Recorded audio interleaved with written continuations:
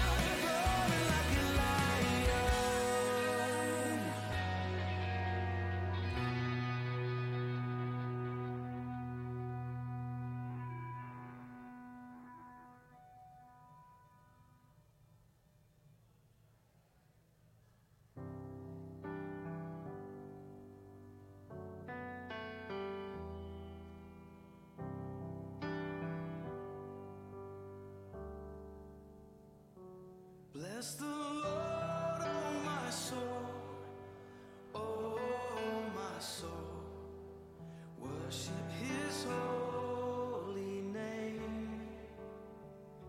Sing like never before, oh my soul, I worship Your holy name.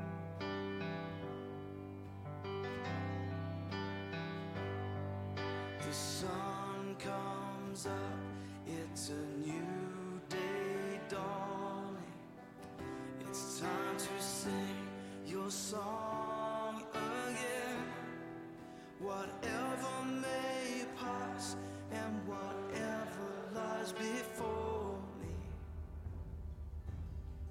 let me be singing when the evening comes.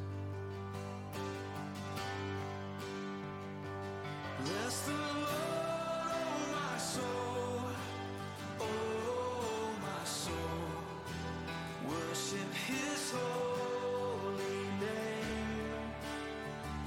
Sing like never before, oh my soul, I worship Your holy name.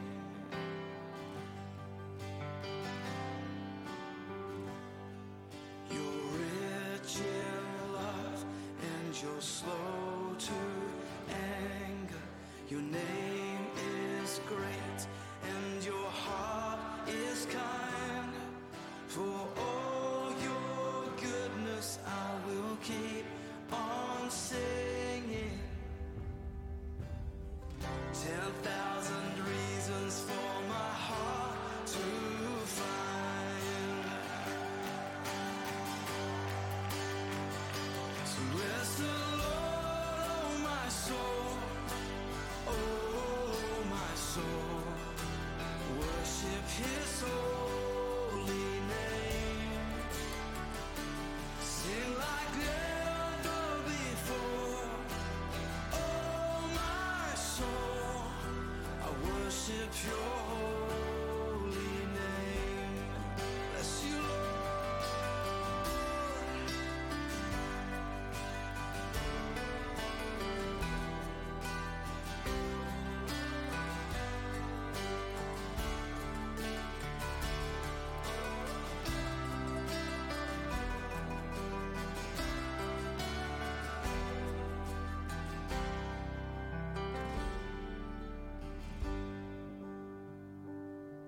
And on that day when my strength is failing, the end draws near and my time has has come. Still my soul will sing your praise unending. 10,000 years and then forevermore. Forevermore. Bless the Lord, oh my soul. Oh my soul. Worship his holy name. Sing like never before. Oh my soul, I worship your holy name. Come on, bless the Lord, oh my soul. Oh my soul, worship his holy name. Sing like never before. Oh my soul, I worship your holy name. Yes, I will worship your holy name. Lord, I worship your holy name.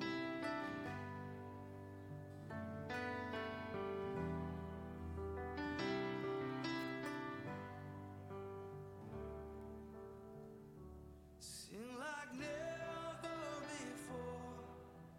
Oh my soul, I worship your holy name. Jesus, I worship your holy name.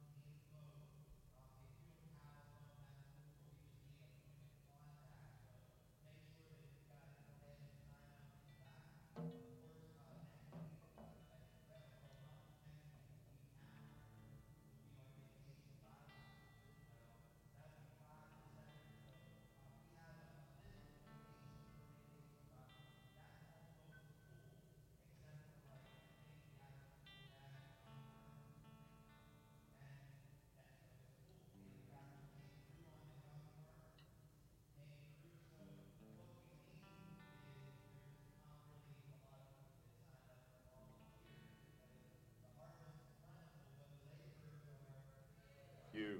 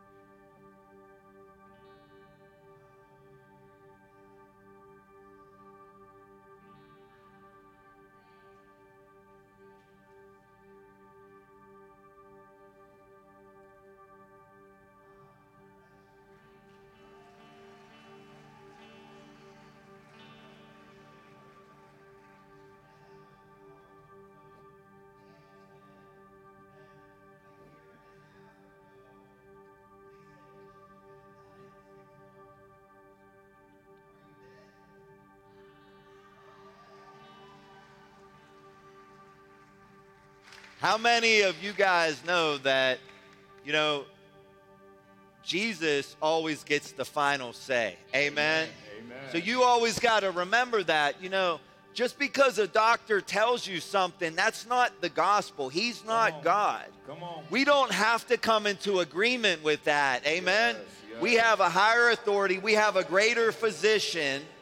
And none of us are going home until Jesus said it's time. Yes. Amen? Amen. Dear Lord, thank you.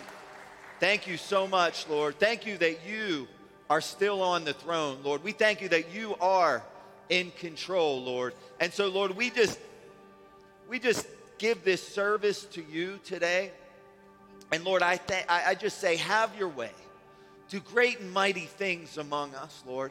May we declare as a redeemed people of God, may we declare that there is indeed a God in heaven, Lord. May your light shine from this sanctuary today. Lord, I pray that anybody walking in here, Lord, with any type of darkness, I pray the light would blow the darkness out, Lord. I pray for just deliverance from your presence here today, Lord. I thank you that there is freedom in this house. I thank you that there is joy in this house, Lord. I thank you that greater things are going to happen in this house, in this city, in our lives, in our country. We claim it in Jesus' name. And somebody shout amen.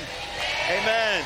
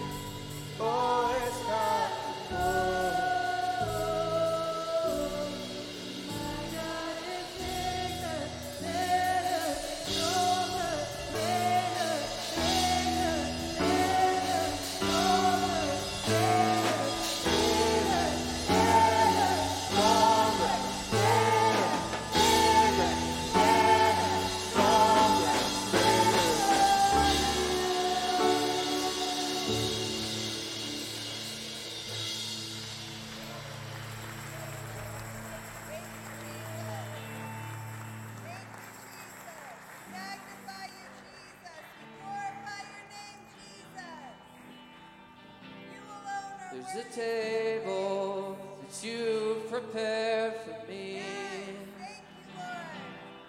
in the presence of my enemies. It's your body and the blood you shed for me. This is how I fight my battle. Let's sing that again. There's a table. There's a table that you prepared for me in the presence of my enemies. It's your body with the blood you shed for me. This is how I fight my battle.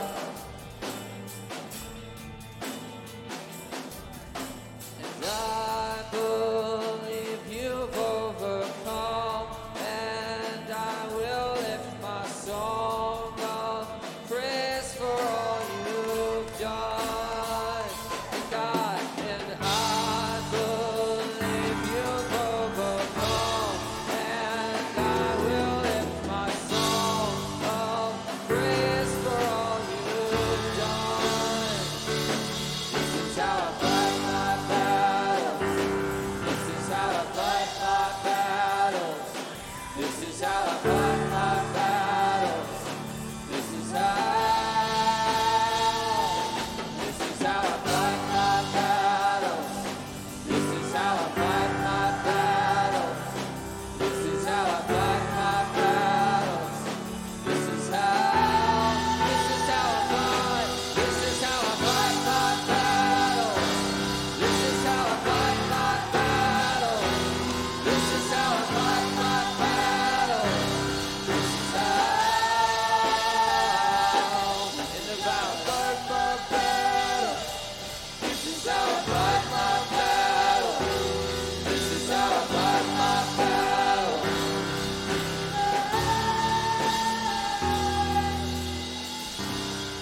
In the valley, I know that you're with me. Surely your mercy follows me. So my weapons are praise and thanksgiving. This is how I fight my battle. And I believe you overcome, and I will lift my song of praise for all you've done. And I believe you overcome, and I will lift my song of praise for all you've done. This is how I fight my battle. This is how I fight my battle. This is how I fight my battle. This is how. This is how I fight my battle. This is how I fight my battle. This is how I fight my battle. This is how. May look like I'm surrounded, but I'm surrounded by you. It may look like I'm surrounded, but I'm surrounded by you. It may look like I'm surrounded, but I'm surrounded by you. It may look like I'm surrounded, but I'm surrounded by you. It may look like I'm surrounded, but I'm surrounded by you. It may look like I'm surrounded, but I'm surrounded by you. It may look like I'm surrounded, but I'm surrounded by you. It may look like I'm surrounded,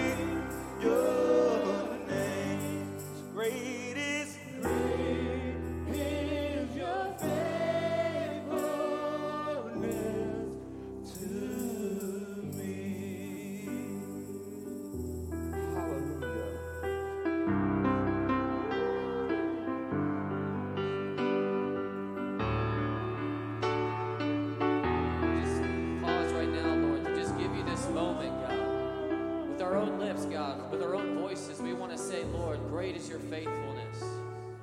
Great is your faithfulness in our lives. This is personal, Jesus. You've been so faithful. We lift our eyes to you, Jesus. You set our minds on things above. You've seated us in heavenly places. Lord, we come to give you honor. We come to give you praise. To worship you in spirit and in truth, God.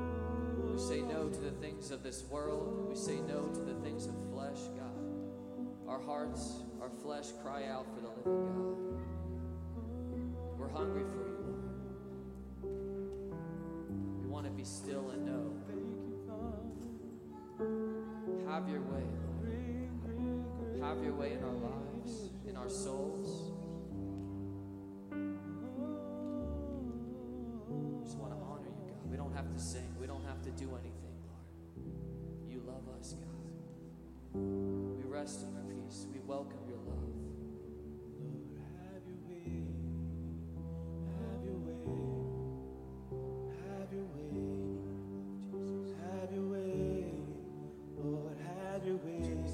Welcome you. Just welcome him in our own words. Lord, we thank you.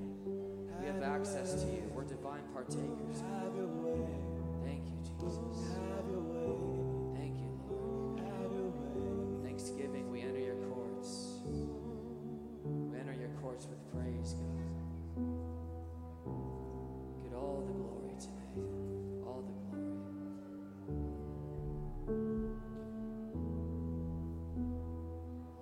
It's okay to be still in your presence, God. It's okay.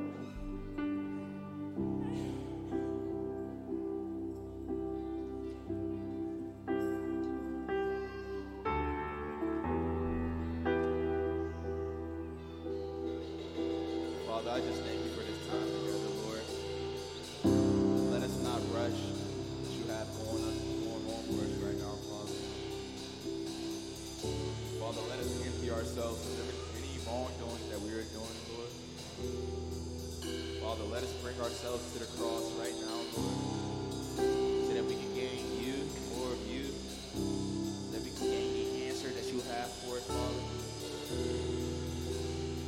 Father, let us not continue to live by our own selves, Lord. Father, fill us up right now and show us you, and show us your glory, show us your plan, show us your work, Father. And let us not walk in evil, Father. Let us rise up for you, Father. We know you fix relationships. We know you fix marriages. We know you fix households. We know you fix marriages. We know you heal. We know you restore, Lord. So, Father, let us see you right now, Father. Let us know you right now, Lord. Let us give up everything right now, Father, so that we can gain restoration in our lives, so that we can gain healing in our lives, Lord, so that we can gain a new place in our lives, a new purpose in our lives, Father. Let us give it up. Let us give up everything that we're holding that's not of you, so that we can gain you and you and you and more of you and more of you only, Lord. Let us put down anything that we're holding that's not of you, Father, so that we can gain you and you only, Lord. We give you all our worship. Cast our eyes to where you're seated, and we know you're wonderful. Oh, you are wonderful. You are wonderful. You are wonderful.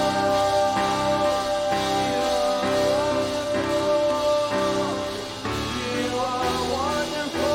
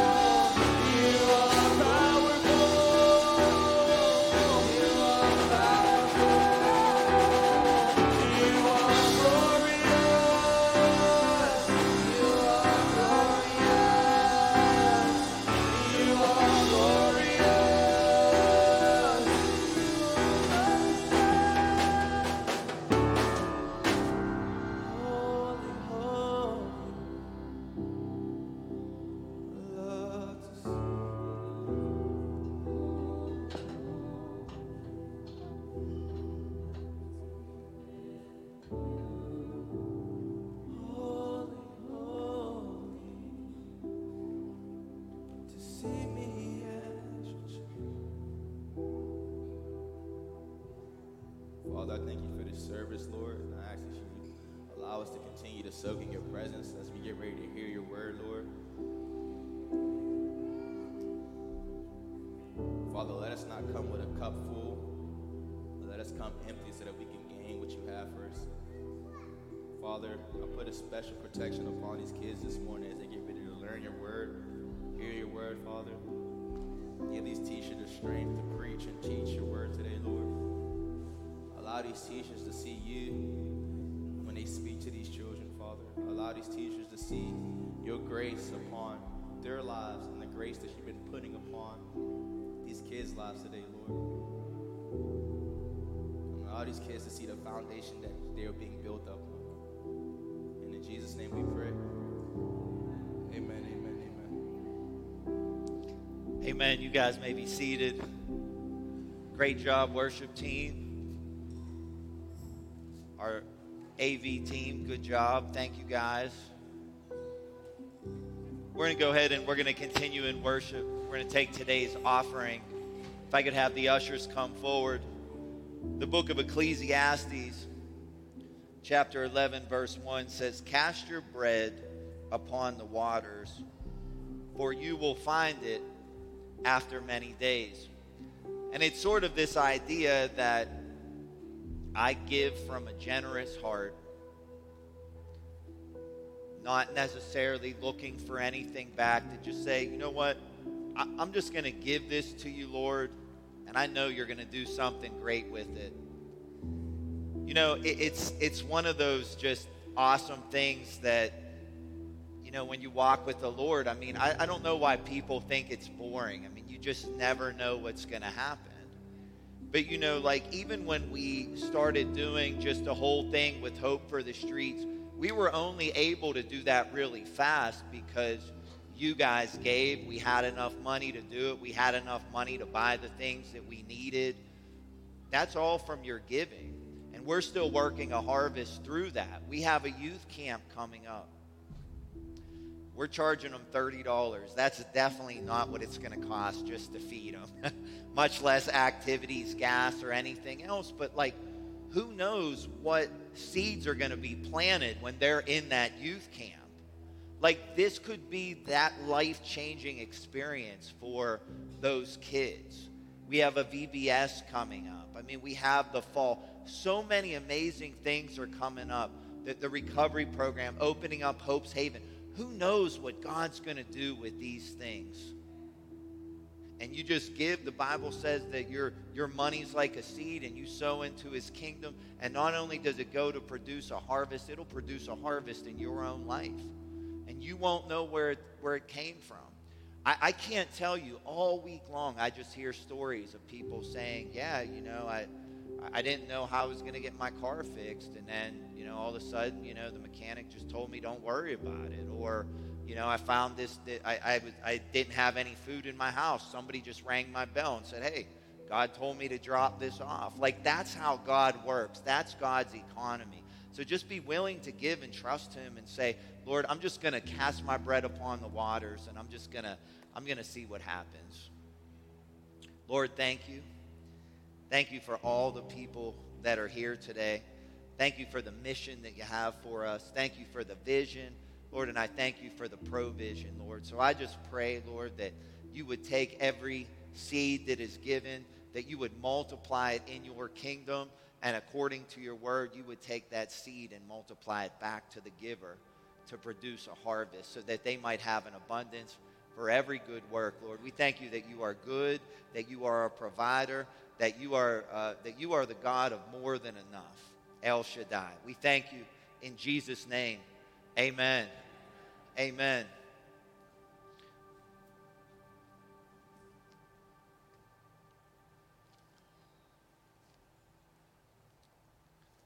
Thank you, Evan. I appreciate that. How's everybody doing this morning? Good? I was listening to this guy speak yesterday, and he would say, got it? And everybody would be like, got it? And he'd be like, good. It's like just emblazoned in my head. It was just the corniest thing, you know? He'd say, got it? And everybody would be like, got it? And he'd be like, good. Jeez, man. But it's like one of those things, like one of them dumb songs that sticks in your head and just gets stuck in there and you can't get it out. You're like, please, get this song out of my head. Hey, I wanted to start, we're starting a new series today called The Pursuit of Happiness. The Pursuit of Happiness. And in the United States Declaration of Independence, which I hope everybody knows what that is. I watched a reporter named Savannah Hernandez, and she was going out and she was interviewing all these people, asking them what the Declaration of Independence was. And it was like all these college-age people, and like none of them knew like what it even was, like where we declared our independence from. So it was scary. I was like, wow, you know, like, these people don't know anything, but the Declaration of Independence, of course, what our founding fathers wrote to declare America's independence from the throne of England. It starts like this. It says that we hold these truths to be self-evident, that all men are created equal, and they are endowed by their Creator with certain unalienable rights, that among these are life, liberty, and the pursuit of happiness. So according to the founding fathers of the United States, one of the rights that is given to us by God is to pursue happiness. And in America, I mean, you got a lot of freedoms, and there's a lot of things that you can do to pursue happiness, to kind of whatever you think will make you happy. You can marry who you want. I mean, assuming they also want to marry you. I mean, that's kind of the caveat. You know, you can date whoever you want, assuming they want to date you.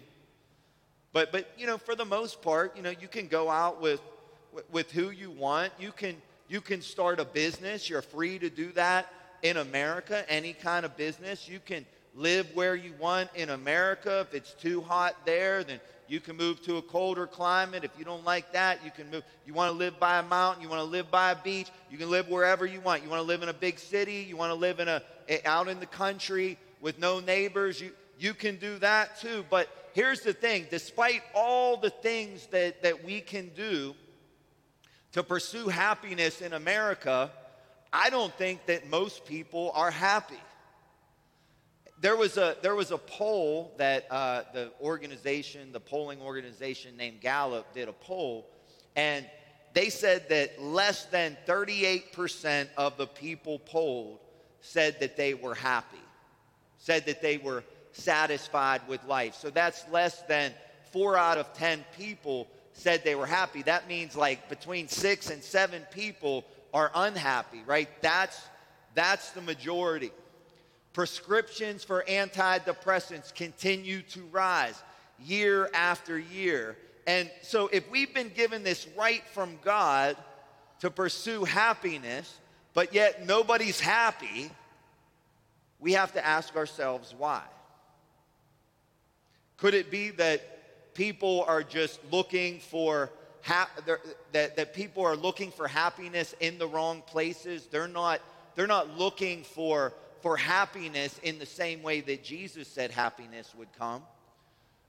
Even the way that a lot of churches preach, it's basically directed at using your faith to achieve the same things that the people want in the world that they think will be happiness.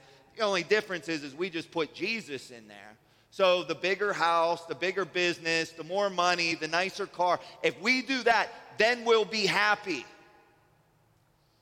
But people aren't happy. Could it be that happiness doesn't come from without? It doesn't come from things. It doesn't come from possessions. It doesn't come from titles. But happiness is actually something that is found within us. That's basically what Jesus taught. And like most teachings of Jesus, it's totally opposite of basically everything that we've been taught. Totally countercultural to everything that we think would bring happiness. And what we're going to look at is we're going to look at the Sermon on the Mount. If you guys didn't know, this painting that's up above me is supposed to be a depiction of the Sermon on the Mount. The Sermon on the Mount is Matthew 5, 6, and 7. And it begins with these statements, these declarations called the Beatitudes. The Beatitudes are actually listed on the left and the right. Just don't look up too long. You might catch a paint chip in the mouth, and we don't want nobody to sue us for eating paint chips. But so we have the Sermon on the Mount, and this is Jesus' most extensive teaching on what the culture of the kingdom is supposed to look like. If we are Christians, then we should be different than people who are non-Christians. Amen. We're not just like them, but we have a fish bumper sticker. Right? That's not the distinctive marks of a Christian. We should be different. Jesus did not come to build the greatest religion in the world called Christianity. He didn't come to build a religion. He came to build a kingdom. And a kingdom, to have a kingdom, you need 3 main things. You need to have a king. We know who that is. The King of Kings and the Lord of Lords. A kingdom needs to have laws. And a kingdom also has to have culture. So Jesus gets baptized in water at the River Jordan. John the Baptist declares, "Behold the Lamb of God that takes away the sins of the world." The Holy Spirit descends on him. He's filled with the Spirit without measure. Then he's tempted out in the wilderness for 40 days. And then after coming out of the wilderness with power, he begins to build his church. He begins to pick his disciples. And he picks his disciples and he gets his disciples that he would do life with. And then other people start to follow him. And then what they do is he leads them up on a mountain. He sits down, as would be the tradition of a rabbi who was about to teach. He sits down and he begins to teach about what the culture of the kingdom of God is all about.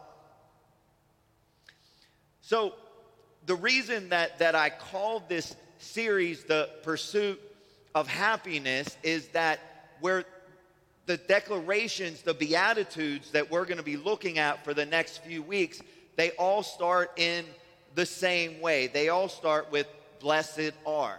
This one that we're going to look at today is blessed are the poor in spirit. You can see again and again the statement begins with blessed are. And that phrase in the Beatitude, it implies a current state of happiness or well-being, but it's greater than something that the world brings because it's actually divinely inspired joy and perfect happiness. In other words, you could say divinely happy and fortunate are those who possess these inward qualities. Be attitude, to be and have these attitudes as part of our very being is what is supposed to bring us happiness. And those happiness is not to determined by our outward circumstances. So let's read again the first one, Matthew chapter 5, verse 3. It said, blessed are the poor in spirit, for theirs is the kingdom of heaven. Let me go ahead and pray. Heavenly Father, I come to you in Jesus' name, and I ask for the anointing of the Holy Spirit to deliver your word. Lord, I pray that you would help me to be clear. I pray that you would give the people hearts to receive, ears to hear.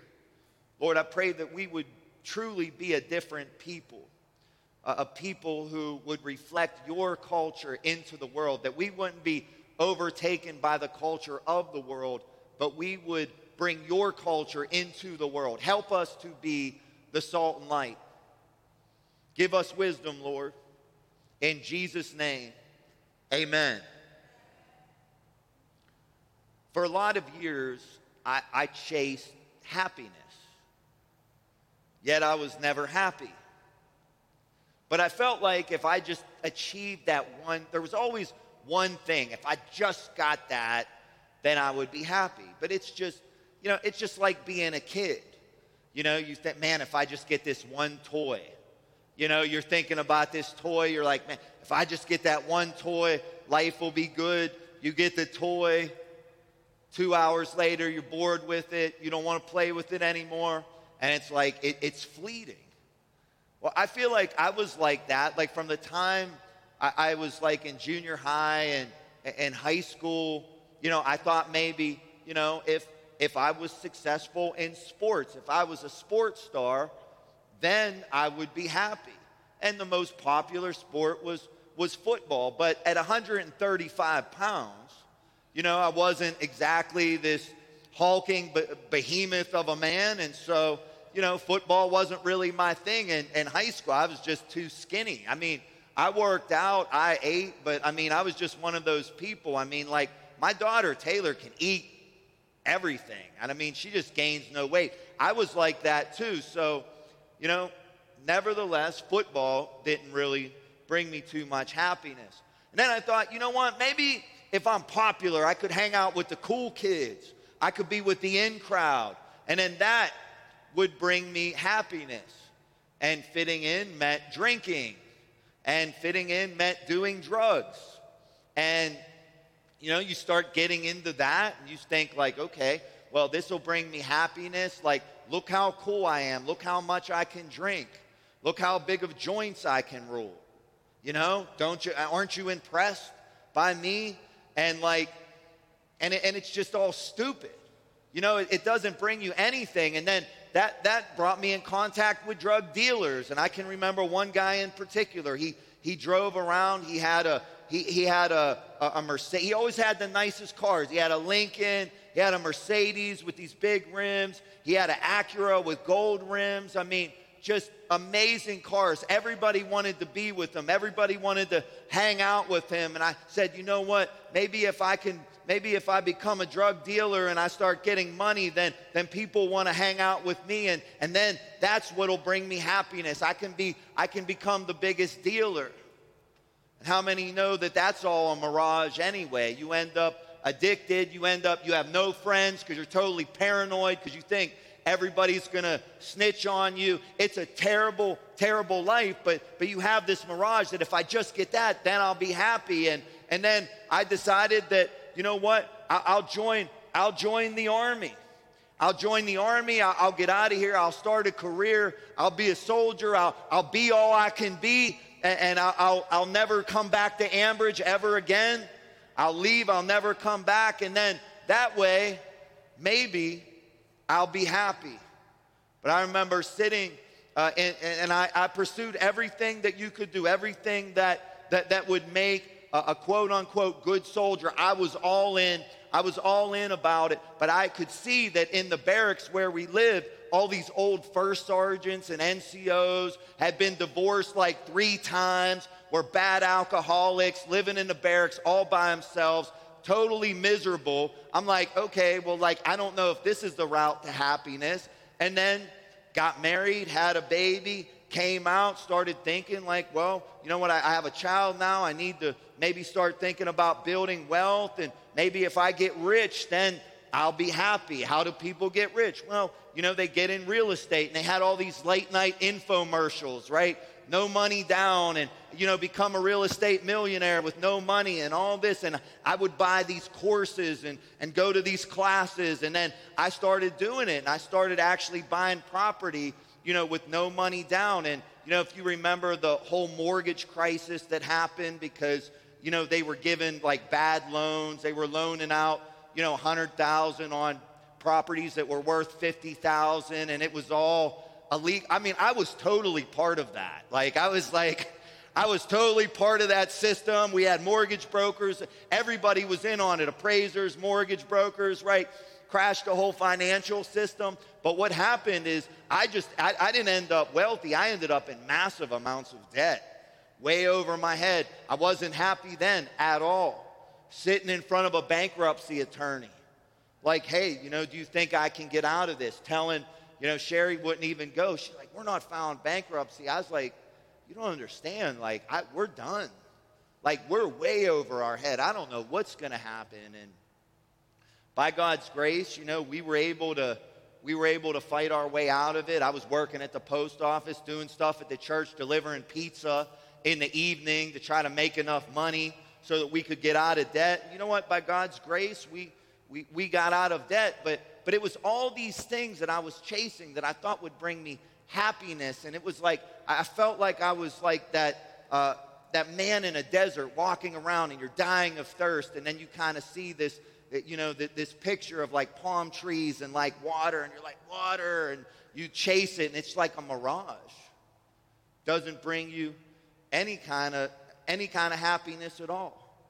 It was only one day, 26 years old, sitting in a small church in Moon Township, that all of a sudden I felt the presence of the Holy Spirit for the very first time. I saw the light kind of came down from heaven, and I just broke at that point because I realized that my whole life I was trying to take all this stuff and fit it in this God-shaped hole that was in my heart, like trying to take money and prestige and this and that, and trying to fit it in my heart, thinking it would satisfy me, when the only thing that would ever satisfy was that true relationship with God. I mean, during those times and with those things, I would have temporary periods of happiness, temporary times of, but I had no peace, and I really had no joy. But when I got encountered by Jesus, all of a sudden I felt a peace that I never felt before. I felt a presence that I never felt before, and I started going to church, and I started trying to learn the Bible, and I didn't know anything. I had no basis in the Bible, and I just began going to all the Bible studies I could, and I realized something. I had to deprogram a whole bunch of stuff that I had been taught my whole life. Taught by teachers, taught by relatives. I had to take all that stuff and empty it all out so that I could pick up the teachings of Jesus. Because how many of you know that you can know Jesus but not do the things that Jesus taught? Got quiet here in this Presbyterian church. Jesus said that it is the man who hears his teaching and does them, then he's like the one who builds his house on the rock. The storm may come, the winds may come, the rain may come, but because you build your life on the rock, that is, you build your life on the teachings of Jesus, that when the storm comes and the rain comes, you will not fall. Amen. That's what we call the blessed life. That's what we call the blessed life. And to be blessed means that I have a joy and I have a peace that is not determined by the wind and the rain or the storms going on around me. I'm not up 1 minute, down 1 minute, up 1 minute, down 1 minute, up 1 minute, down one. That's not the life that God called us to live. So how do we live a blessed life? Well, we read that very first line in the Sermon on the Mount. Blessed are the poor in spirit, for theirs is the kingdom of heaven. I don't know about you, but when I see blessed are the poor, I struggle with that. Because I don't think being poor is a blessing. I mean, if you've ever had your car repoed, if you've ever been evicted out of a place, if you've ever had the phone ringing because it's debt collectors and you can't pay your bills, that's not much of a blessing. So when I first read that, blessed are the poor, I struggle. But you know what? I started thinking about it. What if there are some blessings with being poor? You know, I talked the past couple weeks about doing a homeless outreach out in California. And one of the things that I think a lot of us struggle with is the fact that some homeless people are good with that lifestyle. Like you're trying to help them and like they're okay, like they want to live like that. Some people are down and out, some people it's temporary, but some people want to live like that because like if you think about it, like if you're homeless, like you don't have any attachments to the outside world. Like you don't have to worry about paying your rent. You know what I mean? Like you don't have no rent to pay. You don't have to worry about paying your mortgage. If you don't have a car, you don't have to worry about putting gas in it or maintaining it or getting car insurance. You don't have to worry about any of that. You don't have to worry about your boss being mean to you at work because you don't go to work. If you want to sleep all day, you can sleep all day. If you want to stay up all night, you can stay up all night, right? You're kind of unattached from everything that the world has. There's even people who, you know, they're not going to the extreme of, you know, living homeless, but they're trying to live a simpler lifestyle. Like God's given them a grace to live simply, right? They call it minimalist living, right? To minimize the stress and the bondage that sometimes the world puts on you. I mean, how many people have you met that says that they can't come to church because I got to work on Sunday. I got to work on Sunday. I can't come to church. Well, why don't you call off? Well, you know, it's time and a half. Time and a half that day, and I got to pay my bills. I got my electric bill, my gas bill. There's a stress there from the world. But the reason I'm saying all this is because, like, if we're not careful, we can actually be in church, go to church, talk the Christian lingo, but our life decisions and choices are much more decided by worldly thinking and bondages than seeking God to ask Him, God, what do you want me to do? Where do you want me to live? Where do you want me to work? Who should I talk to today? You know, living a Christian life isn't just about adding Jesus to all the stuff that you're already doing.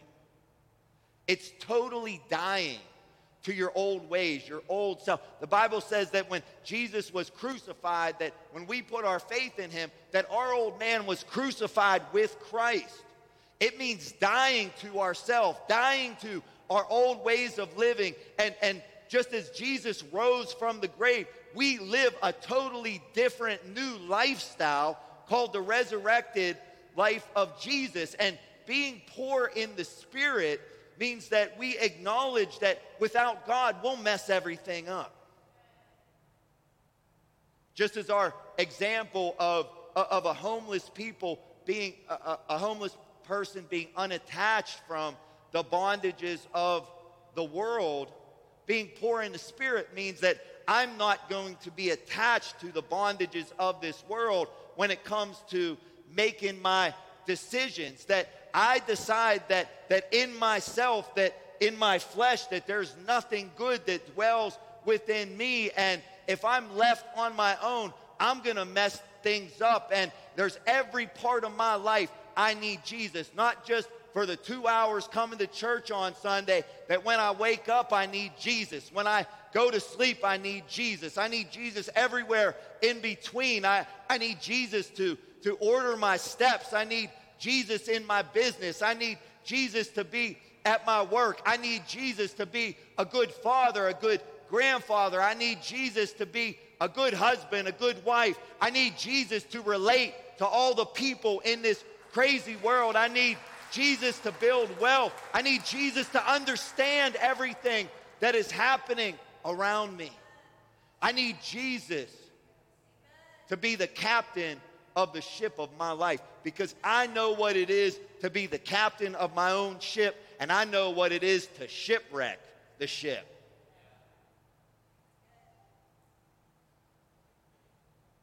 But when I allow Jesus to guide my steps, to tell me where to go, to tell me what to do, that's the only time that I can find life and life more abundantly. This acknowledgement that I need more of him and less of me, that is how you enter into the kingdom of God. That is how you enter in, by saying, I can't do it on my own. You can't enter in without that. But guess what? That takes me to not have a lot of pride and a lot of ego. And a lot of us struggle a lot with pride and ego, and I can do it myself, and I don't, I can do this all on my own, and I can do life on my own. I get clean on my own. I can do my marriage on my own, do my finances on my own.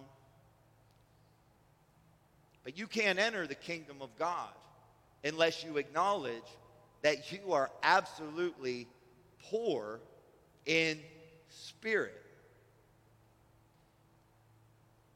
The more that we understand our absolute poverty of spirit, the more that God can move in our lives. This requires being humble and teachable. If you know it all, then guess what? You're probably not going to learn much, because you already know. If you come in here every Sunday with a full cup and you already know it all, and you're just sitting there ready to critique my message or whatever, try to, catch me misspeaking or something like that, or saying something you don't agree with, so you get mad and put it on Facebook.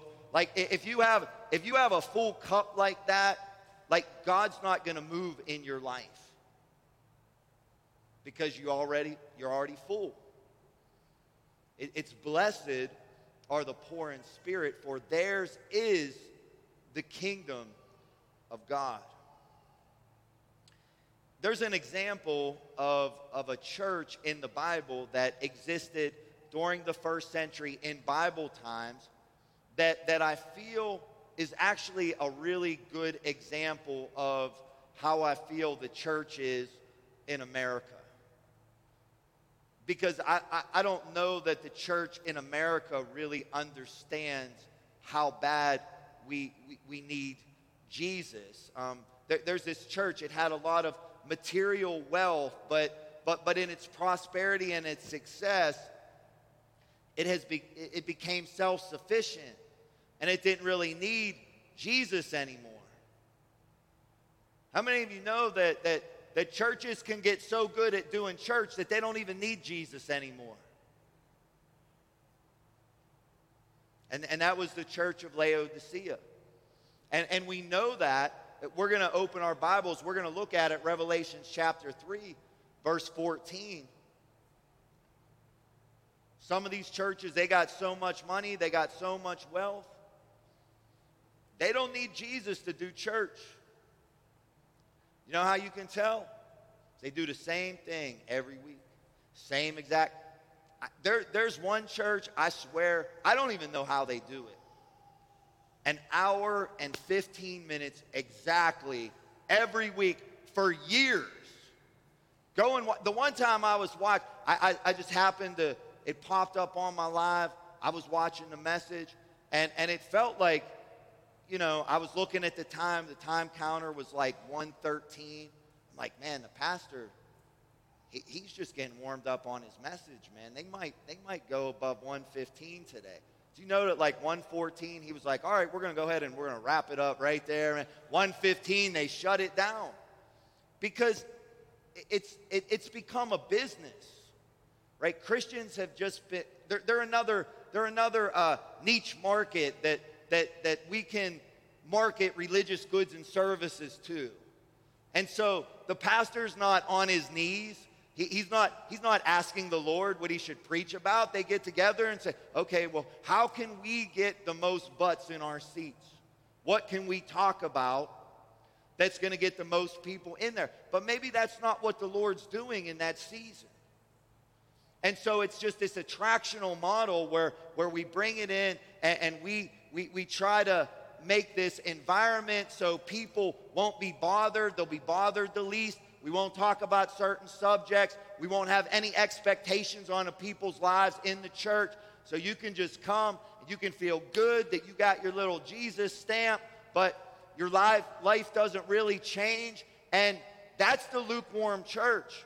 And that's the majority of the American church. And I'm not here saying that we have it all together, but I can tell you that I know that I need Jesus. Amen? If nothing else, I need Jesus to figure out how to get this place painted. Amen. Revelation chapter 3, verse 14, if you want to read along with me, it says, to the angel of the church of the Laodiceans, right? These things says the Amen, the faithful and true witness, the beginning of the creation of God. I know your works, that you are neither cold nor hot. I wish you were cold or hot. So then, because you're lukewarm, then neither cold nor hot, I'll vomit you out of my mouth. Their works or their actions of their life were lukewarm. They weren't cold and they weren't hot. What does that mean?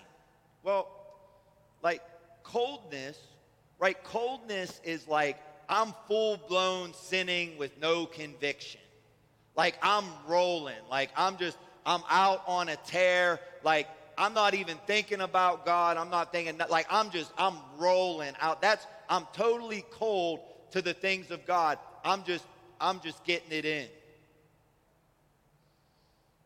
But then hot is, man, I'm all in. I'm fully on mission with Jesus. Everything is built around my relationship with Christ. The kingdom is first. That's my greatest priority. And everything I do is based around my relationship with Jesus and having that eternal perspective that one day I'm going to stand in front of Jesus and give an account for my life. I'm driven by that. That's called being hot. But unfortunately, in that church, they were lukewarm. They came to church. They maybe sang some songs, prayed. But when they left, they were just concerned about other stuff. They were lukewarm. Verse 17, because you say, I am rich, have become wealthy, and have need of nothing, and do not know that you are wretched, miserable, poor, blind, and naked. From all appearances, this church had it all. If you would look from the outside, some Christians today, they see how much material wealth that a church has, and they seem to think that that's a measure if God is working there or not. However, you see that this church was materially wealthy, yet in the eyes of God, they were poor because the things that really mattered to God, they didn't have. You know, did you ever think that maybe the wealthy church wasn't necessarily so blessed by God? It was just in a wealthy area and was just around a bunch of wealthy people. There's not an abundance of people that want to plant churches in the hood. There's not. People like me, but I'm built different. But most people want to go to the suburbs. They want to go to the suburbs. They want to go to a wealthy area. Why? Because there's so much money. And they get a bunch of money and they say, look, see how blessed we are.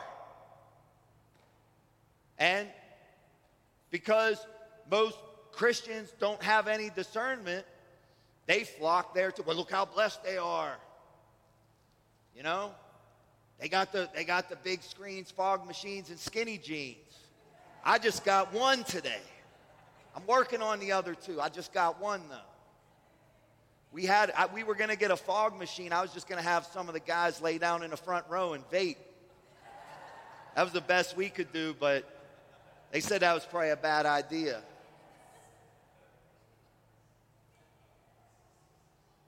Churches, we have churches that are run by business people. They're not run by people who have spiritual discernment. They find a person, oh, okay, well, you own a Chick-fil-A or you have a successful business. You're going to be on our board, and they no longer seek they no longer seek the throne room for a word from the Lord, and people aren't challenged, and there's an overall appearance of wealth and godliness, but it's just that. It's just surface, but God sees below the surface. God sees the heart. Man looks at outward appearance. God looks at the heart. There was a famous guy, a pastor, planted hundreds of churches, has a huge church in Hawaii, Foursquare pastor named Wayne Cordero, and he traveled and he got. They said, do you want to minister to the underground church in China? And he said, yeah, I'll go. And he got into China, and he was led to an apartment that was like on the 7th floor, and it just had wooden floors, and he waited there, and all these people came by train, and some of them came by train for like 13 hours because the big pastor from America was coming to speak to them, and they sat for 3 days, for 8 hours a day on these wood floors. They had no chairs. They had no air conditioning. And for 3 days, he sat there and he taught them the Bible. And they studied the Bible together. And many of these people had been in prison for just being Christians in China. And he got done with his 3 days.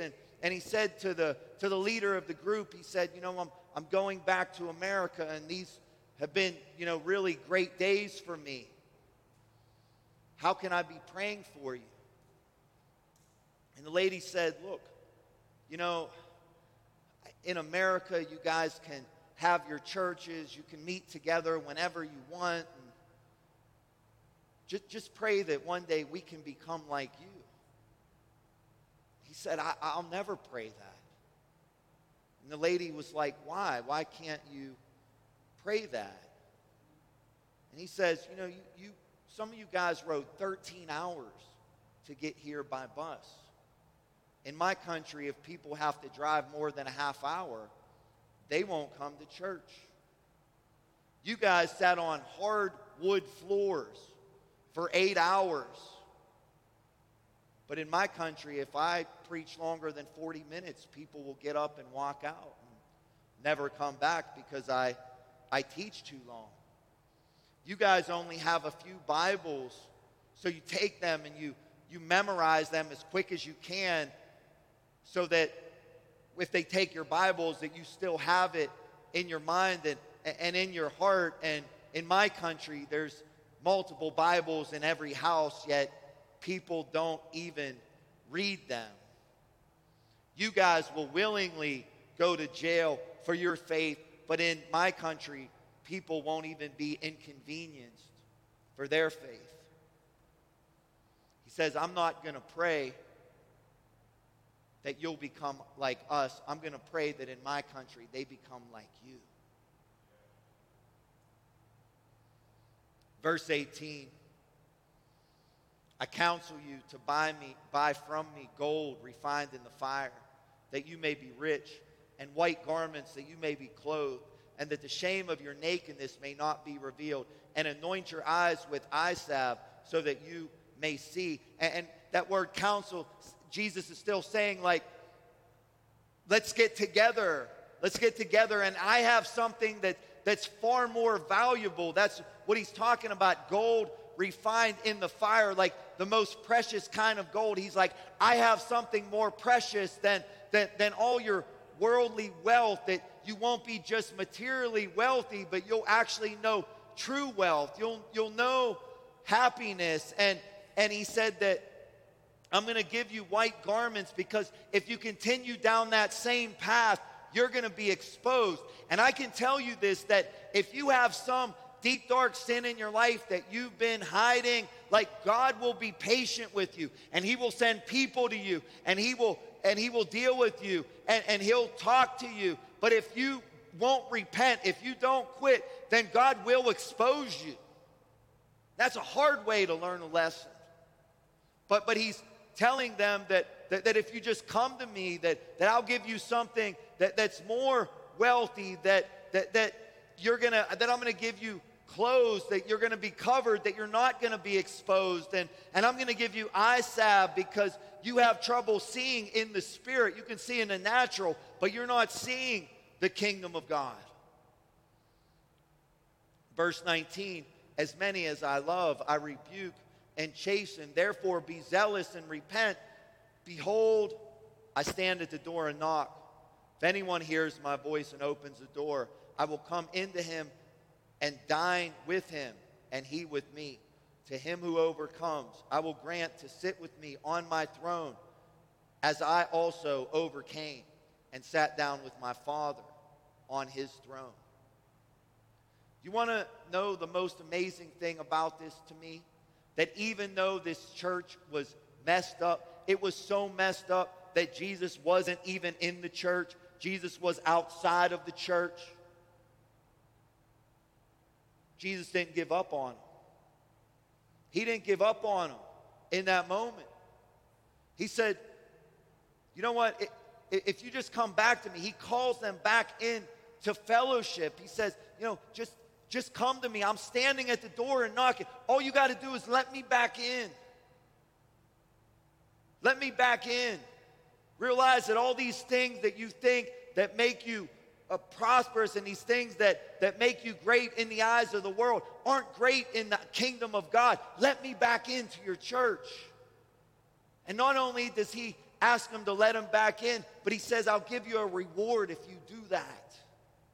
I'll give you an eternal reward. And my question for you is just simply this. What areas do you have in your life that you have yet to surrender to God? What areas have you not fully surrendered to God? What have you kept back? What are the things that you held back from? What are the areas of your life where you think you know better than Jesus? And we sit here and say, well, that's ridiculous. But I've heard people say way more than once, I know what the Bible says, but what about this? You know better than Jesus. And we all have these places in our life that are unsurrendered areas. And until we get rid of those and break those strongholds, then God cannot work in our life.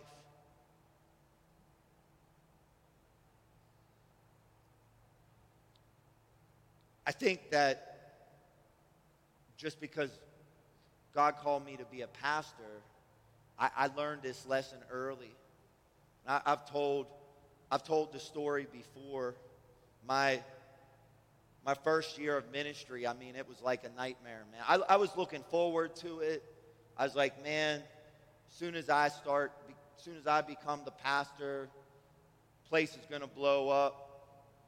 I'm going to preach these awesome sermons. Everybody's going to love me. Wrong. And I had a rough year. You know, nobody told me that sometimes the sheep bite. And I had a whole flock of biting sheep that I took over.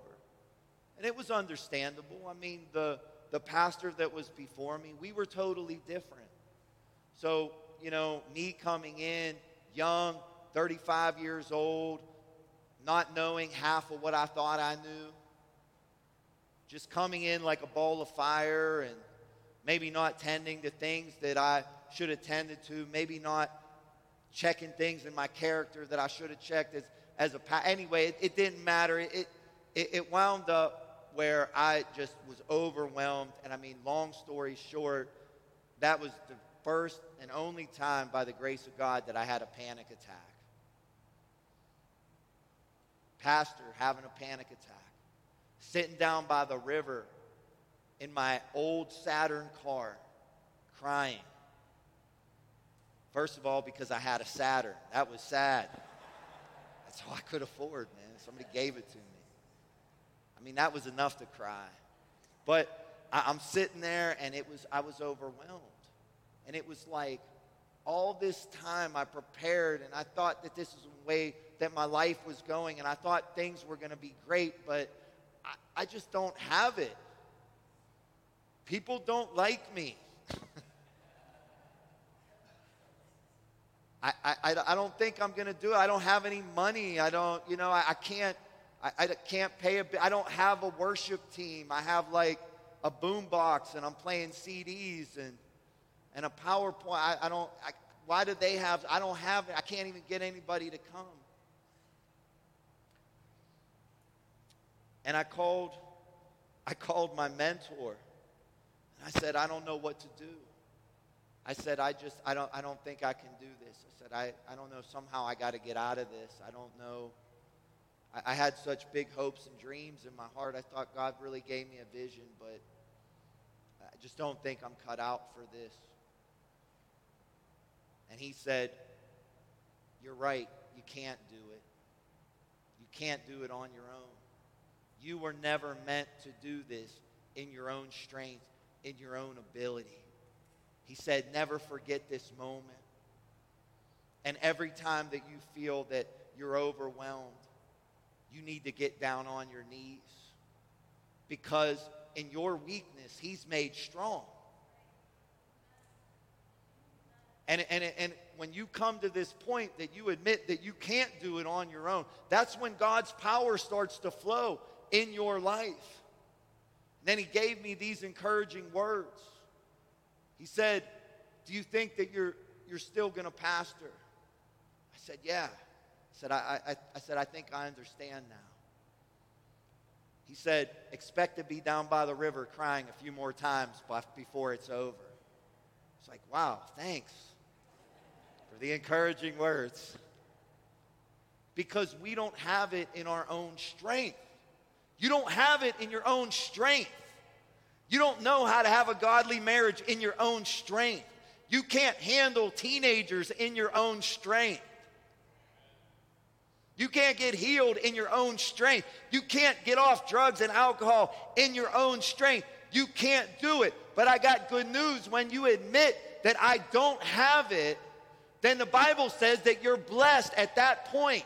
That's where it starts. When you say, you know what, I can't do it without you, Jesus. I need you, Jesus. I'm not smart enough. I'm not strong enough. I don't have the right abilities to do it, when you know that you are poor in spirit, that you don't have it, that's when God begins to come in. And it says that blessed are the poor in spirit, for theirs is the kingdom of God. Amen. Amen. Worship team, if you want to make your way up. And it's not just ministry. Ministry just rapidly broke me. Rapidly. I was on the fast track to brokenness.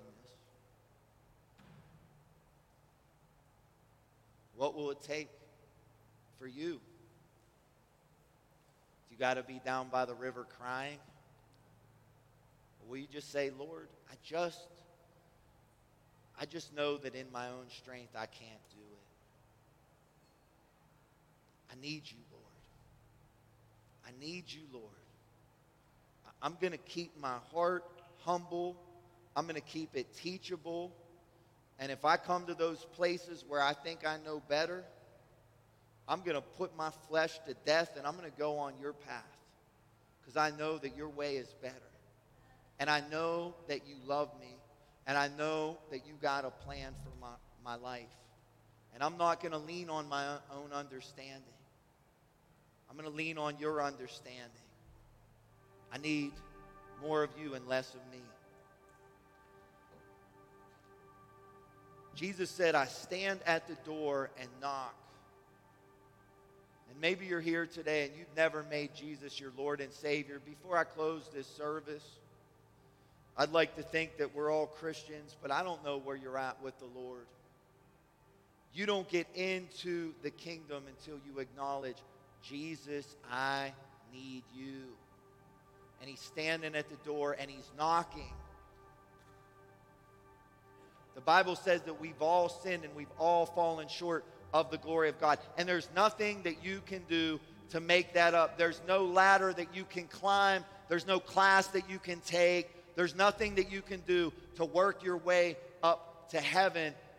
You've sinned and the wages of sin is death. But God came down from heaven and he became a man. He lived a life that we could never live, a sinless, perfect life. He died the death that we should have died. And now by faith we apprehend this. And you need to have a time and you need to have a place where you say, yes, Jesus is my Lord and Savior. I'm turning it over. I'm turning my sin, my shame, my failures, my brokenness, my lack of it, whatever it is, I'm turning it all over to you and I'm giving it to you, Lord. And I'm asking for that new start. And if that's you today, if I could get every head bowed and every eye closed, I just want to give you that opportunity today to make Jesus your Lord and Savior. And just to do it, I just want you to do a simple thing and just stick a hand up and say, today I want to make Jesus my Lord and Savior. Is there anybody here today who would want to do that for the very first time?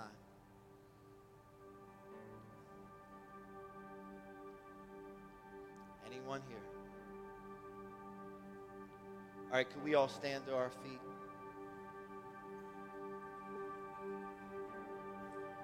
A lot of what I'm going to be teaching over the next couple weeks, it's going to be counter to everything that you've been taught in the world.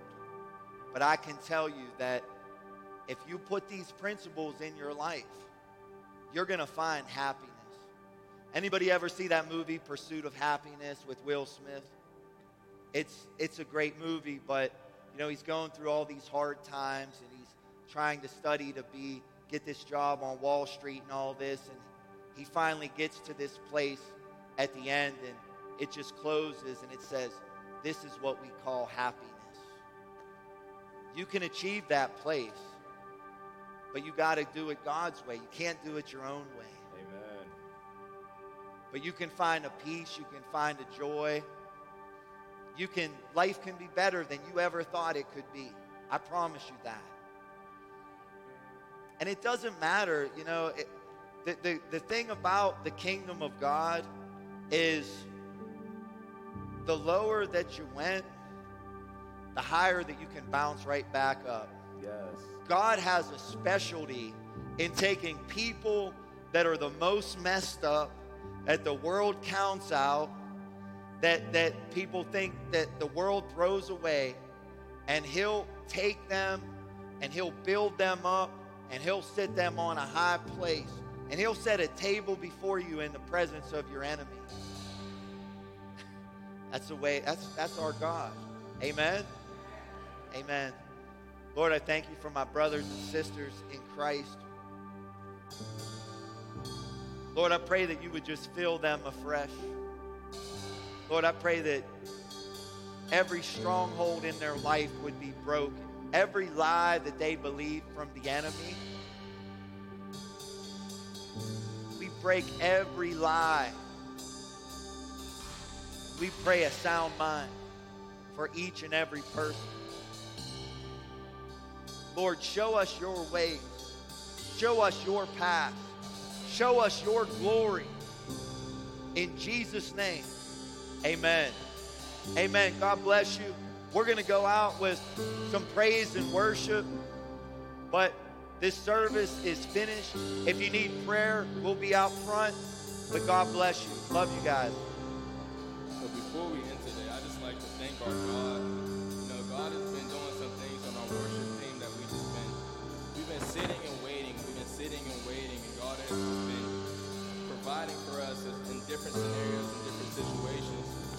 One I can speak of right hand is like, you know, before, about 2 years ago, we were praying for God to just help us with our team, for God to just help us just move forward and push forward in his name, you know, and just not get tired and weary. And then God brought along this guy named Evan. And when God brought him along, God didn't just bring him, but God brought his favors and his gifts. And by him coming to this team, it's opened our team up to a different horizon and different variety of music. And by him just showing us that, you know, we can worship in ways that we don't have to have our own song, or we don't have to speak lyrics, or that we can just worship in a different way. And I just want to thank God for that, because he's brought a new vision, a new version of us. He's brought new songs, he's brought new wisdom, and something we haven't had as a team, never. I can't even say in a while. So we've been writing, we've been creating music, we've been creating songs. Each and every one of us has been pouring out and giving God what he deserves in music and gifts and our talents. And he's just been lifting us all up in favor. And I just want to give him thanks, because we didn't have that. And what Pastor Rick has been talking about is he's saying we didn't have a worship team, and it's like things just started building and things just started creating and things just started moving forward, because he stood firm on his vision and his goal. He stood firm on the foundation of Christ. And look what God can do when you stay firm on his foundation. He can build, he can restore, he can create new wishes, he can give new promises. He can open up new blessings. He can do all these things by just standing on his course. So there's a song that I wrote, and it's called Provider, and I just thank God for providing us through every situation and every scenario, you know. Without him, we wouldn't be who we are today. Some of us can look back and think, wow, how did I get through that situation? But it was nobody but God. He provided through us through every struggle and every storm. So I just want to thank God for providing a guy like him to our team, and just allowing us to just flourish in him, and, you know, and just bringing his gifts and his talents of seeing that we can make new songs, right? God had to send somebody to knock us out and say, listen, you can make new songs, you can make new music.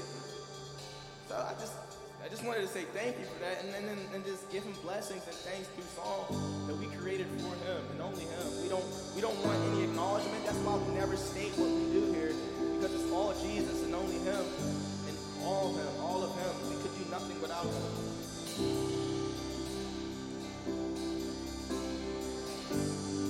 Asking will be given to you. Seeking you will find. Knocking it will open up. He will always provide. God shows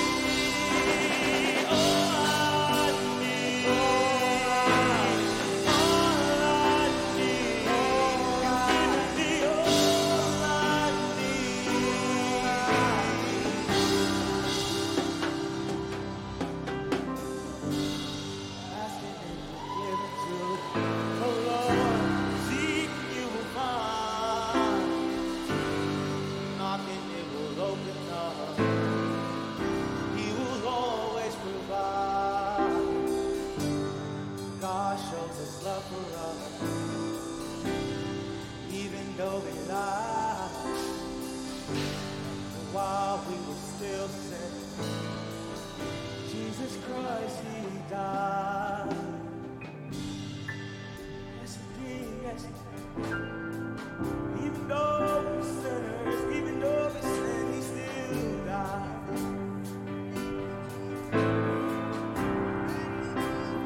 You are our provider. Jehovah Jireh, our provider. You are our provider. Jehovah Jireh. Of all my tradition, break down the wall. All my religion, your way is better. Your way is better.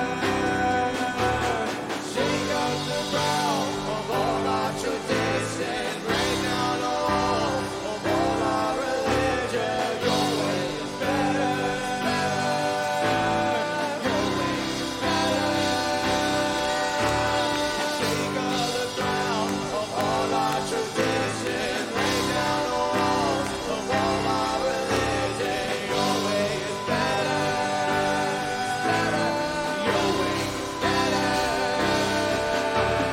Shake up the ground of all our tradition, break down the walls of all our religion. Your way is better, better. Your way is better. I will make room for you to do whatever you want, to do whatever you want. I will make room. I will make room for you to do whatever you want, to do whatever you want. Make room. I will make room. I will make room for you, Lord. My cup is overflowing of your love. I will make room. I will make room. Lord, fill me up, God. Fill me up, God. Fill me up, God. Fill me up. Fill me up, God. Fill me up, God. Fill me up, God.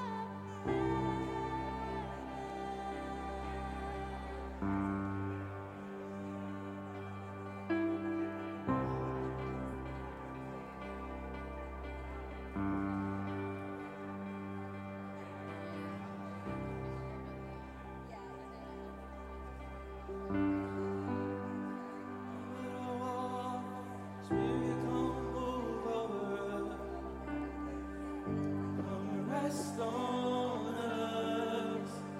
Come rest on us. Spirit is moving over the water. Spirit come move over us. Come rest on us. Come rest on us. Come down. Spirit will be moving, make my heart pound. When you feel the room.